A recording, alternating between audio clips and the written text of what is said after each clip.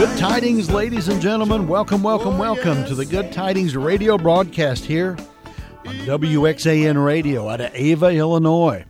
My, how we are thankful to our Lord Jesus Christ for Danny and Leanne, for their beautiful facility here, their ministry, their mission, and through the WXAN radio format. Wow, I'm so grateful God brought Danny and Leanne into my life, into my family's life. And that's a remarkable story. Maybe sometime I'll share that with you, a testimony of how God used Danny and Leanne, wonderful Christian people, to come into my life just less than a year ago. It's amazing. Nothing happens by chance as a believer in God, and how God brought us together, and how gracious they have been to allow me to preach and teach the Word of God here on these beautiful airways of WXAN Radio. If you're listening locally, it's not happenstance that you tuned in. You're at 103.9 FM. God wants you to listen for the next few minutes. This is the Good Tidings radio broadcast at 11 o'clock in the morning, Central Standard Time on Saturdays. And we're glad to be here and be part of the programming here at WXAN. I do want to encourage you to give faithfully to WXAN. Give financially. Give of your prayer time. Donate Bibles. I know they do a wonderful, wonderful work here. God raised up this ministry for a reason and put Danny and Leanne in charge of it because he knew as faithful stewards they would do the work of God. But they can't do it alone.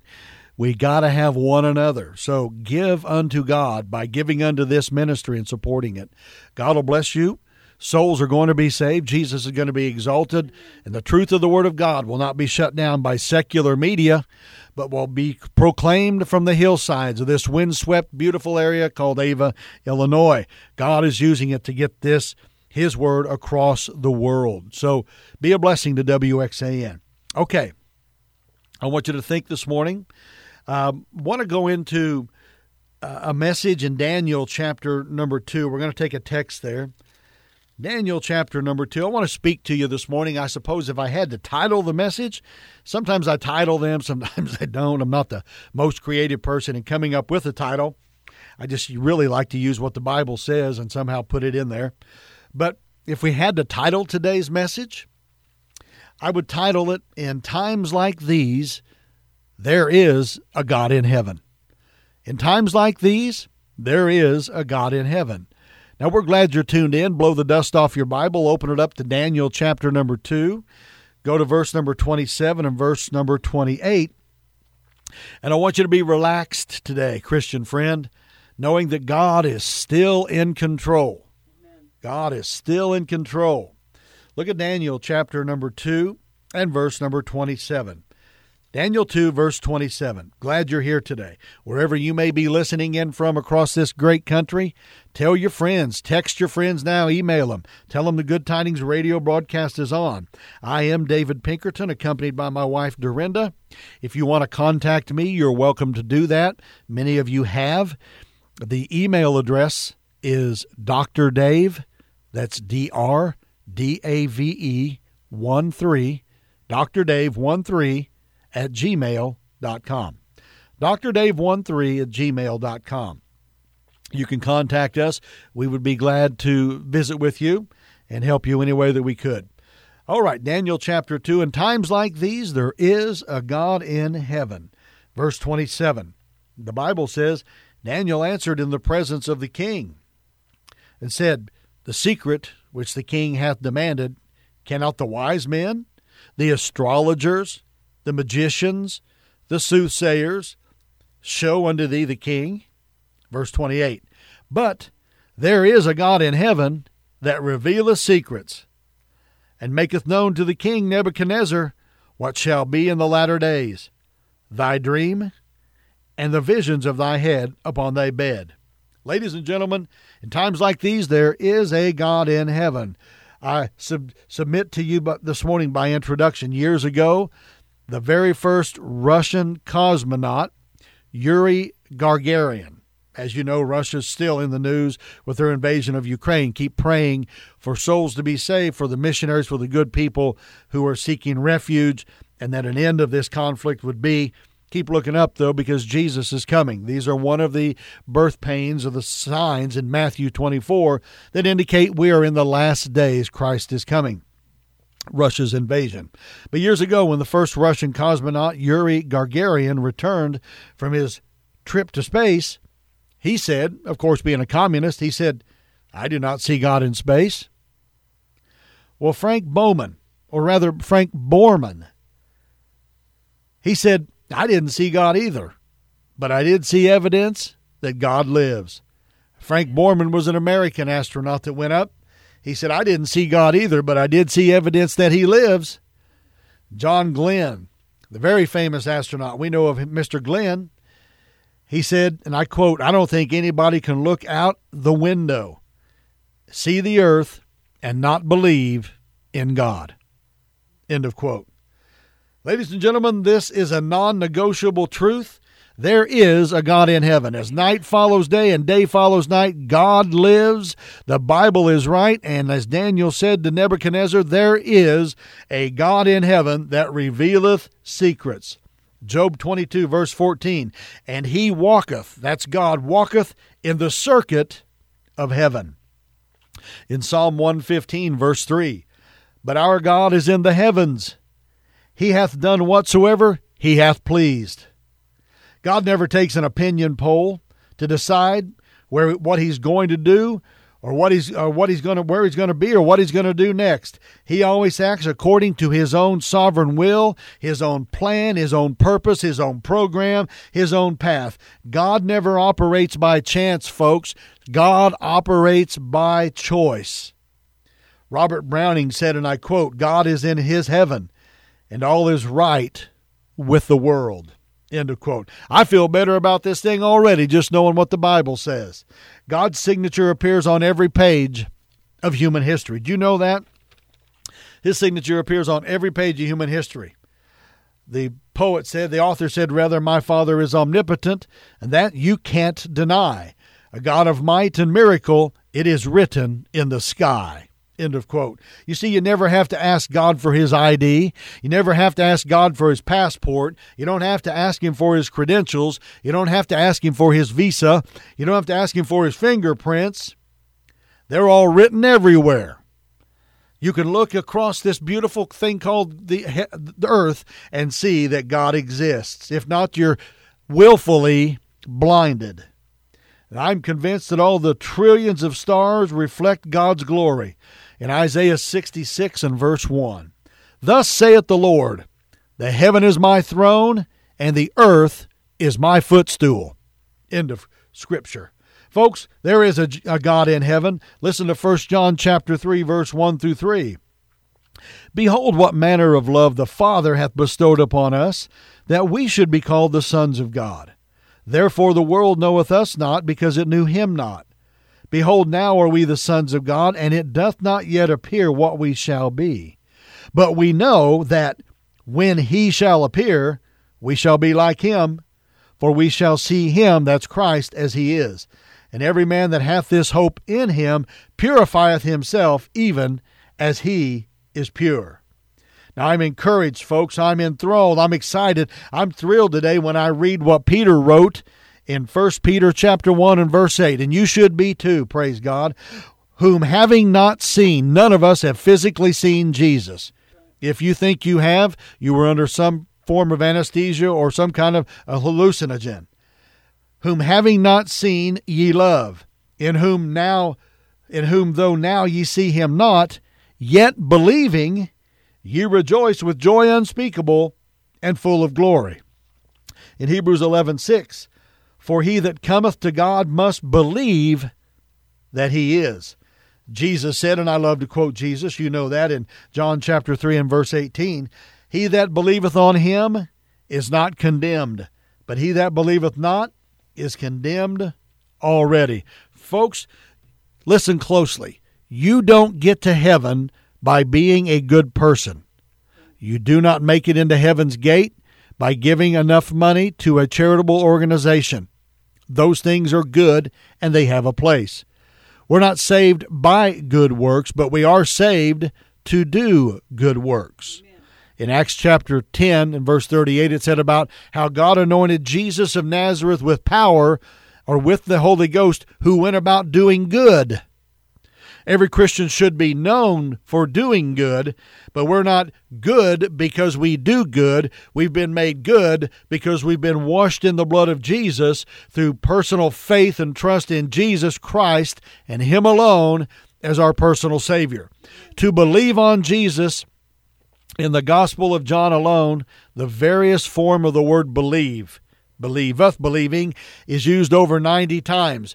It means to trust in God, to trust in Christ to be your Savior, not to trust in your good works, not to trust in your name, not to trust in your baptism, not to trust in your sacraments, not to trust in your religious dogma or your Sunday school card or your Sunday school pen, but to trust or to believe in your lodge. Trust in Jesus Christ and Him alone to be your personal Savior. That's what it means to believe on Jesus Christ. Amen. You're not condemned when you believe on Jesus, recognizing I'm a sinner. I can't save myself. Folks, we have no hope. The best day you've lived on this earth wouldn't buy you the doorknob of a mansion in heaven, and you know that. You have no hope of making heaven. The sacraments won't get there. There is no religious affiliation that can get you there.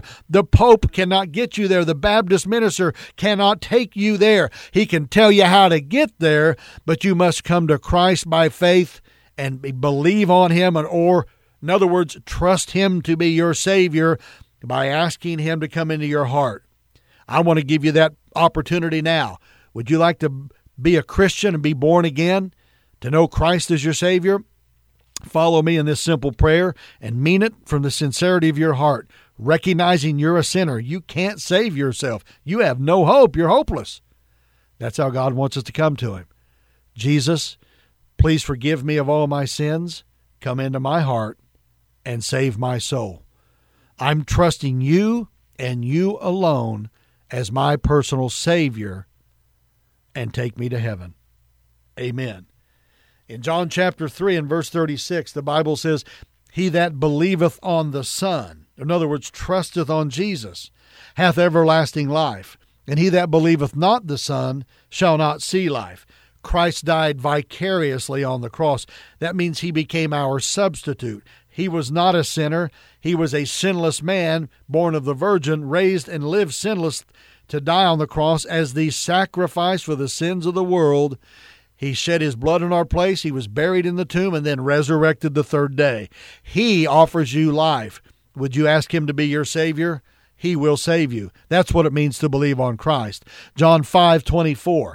Verily, verily, or truthfully, truthfully, I say unto you, he that heareth my word, Jesus speaking, he that heareth my word and believeth on Him that sent me, hath everlasting life, and shall not come into condemnation, but is passed from death unto life. The moment you trust Christ by faith as Savior, you're no longer condemned. You are now set free in Christ. You've been born again spiritually. You have a new nature. The Holy Spirit comes to live within inside of you, and you are on your way to heaven. You are a Christian.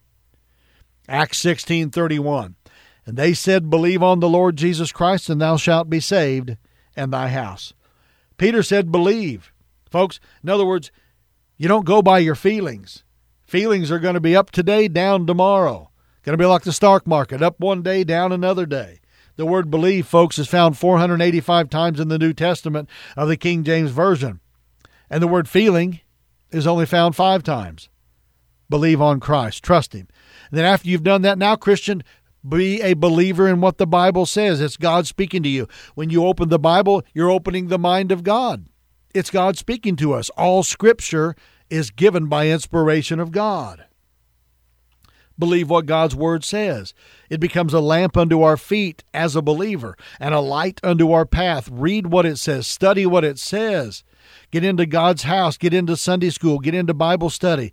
Study what the Scripture says. Don't try to explain it away or overemphasize it or over-explain it. Just read what it says and let God the Spirit speak to you, and then begin to do it. And as you do it, God begins to bless you. You begin to grow as a Christian spiritually.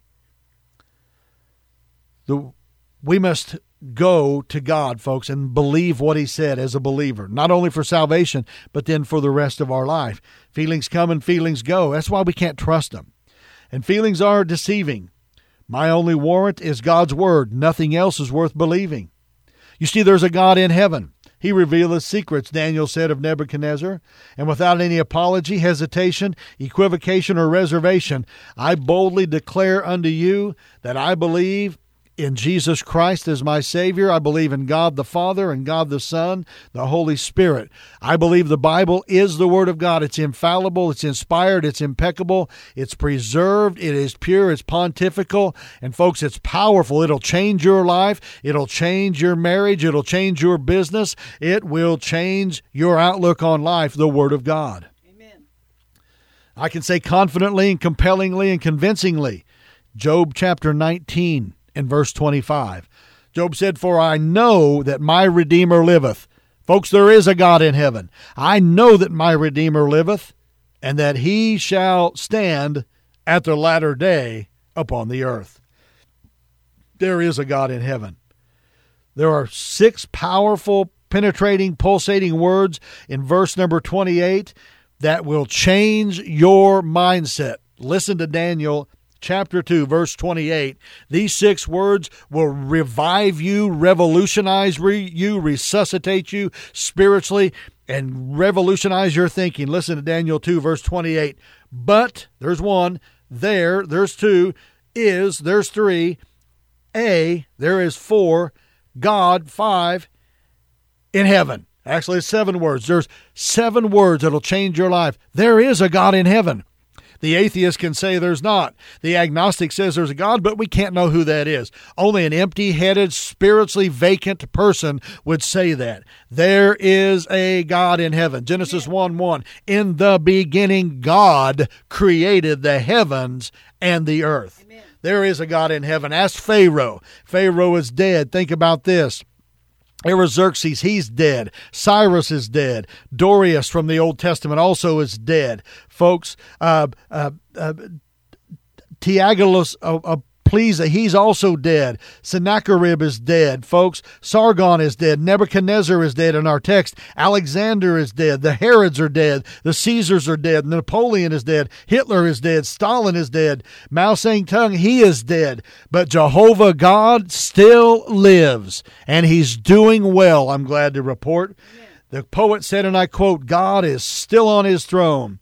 He will take care of his own. His promises are true. He will see you right through, for God is still on his throne. End of quote. It's 2022. People are frightened everywhere you turn. We're coming out of a pandemic. They're frightened by television, forecasts of another virus. They're frightened about war in the European countries. Don't be frightened, Christian friend. God didn't give you the spirit of fear, but of power and of love and of a sound mind. Our mind is wrapped in the mind of Christ through the Scripture, and it is permeated with what? Not fear, but trust, confidence in God. There's a God in heaven. He's still alive. He sees fraudulent elections. He's going to fix the fraudulent elections. He's going to fix the things that have been done wrong in the United States of America. You can get by with it and politically have enough weight to get a court or someone else to convince and see something your way. But if you've done something wrong in the sight of the God that lives in heaven and you have violated his statutes and his word, he sees it. You will be accountable regardless of who you are, how much power you are. You will answer to God one day. He still lives. You see, Satan, he cannot do anything against God, because God is in control. God only gives Satan what little power he must have, that he can have. He wouldn't have it if it wasn't for that. You see, it doesn't matter what people say. They can downgrade the Bible. They can say that God doesn't exist. They can say you have no hope. The forecasts for the economy of the United States looks bad, looks bleak. And let me remind you of something today, please. I got to hurry. The answer for a recessed economy or inflation or a vibrant economy is not found in the White House. Yes, it does make a difference when you have the right policies in the right house that are conducive to a good economy. But the ultimate answer for the problems in the United States of America is the God of Abraham, Isaac, and Jacob, the Lord Jesus Christ. That is Christians coming back to God. 2 Chronicles 7:14. If you want to see a new America and you want to see rights corrected, God says in 2 Chronicles 7:14, if my people, that is every Christian, every born-again child of God, not the lost world, every born-again child of God, if my people, which are called by my name, shall humble themselves and pray and seek my face and turn from their wicked ways, then will I hear from heaven. I will forgive their sin, and I will heal their land. The only way America is going to be fixed is not through political vehicles. It's through Christian people getting right with God and beseeching God and begging God and putting God first in their life again and following the precepts of the Bible, not trusting in fallible political parties, but in a God that is undaunted and unmoved, who is there with us watching day and night and waiting for his people to call unto him. He said in Jeremiah 33:3, call unto me and I'll answer thee and show you mighty things which thou knowest not. Revival can happen. We need revival in America, in the pulpits, in the churches, in our lives, in our government. We need it in our society. We need to stand up and realize that we need to put Jesus first in our life. Revival can happen. Churches need to be revived, and you can be by getting back to the Bible, confessing of sin, and putting Jesus first. Don't put your ambition. Don't put your mandate. Don't put your schedule in front of the church. Put Jesus back in first place as the chief cornerstone, and watch what God can do in your ministry, in your marriage, in your church, and in your life. He said, I will, 2 Chronicles 7:14, hear from heaven and will, this is a promise, forgive their sin and will heal their land. I got to go. Time's running away. There's a God in heaven. Daniel said it. In Daniel chapter 2 and verse 28, but there is a God in heaven. Do you know that God? And Christian, if you know that God, then are you serving him? His name's Jesus. Are you letting his mind be in you? Are you exalting him, telling other people about him? Are you living for him? Are you doing kind, good, gracious deeds like he did and that would glorify him? Are you cold, backslid, just hanging on till the rapture? There's no way of living. That's not an abundant life. Serve Jesus Christ. Put him first in your life. God loves you. Hey, Dorinda and I are glad to have been here today in the Good Tidings radio broadcast. Everything's okay, folks. There's a God in heaven. He's still in control. Keep looking to him, the author and the finisher of our faith, for there is a God in heaven.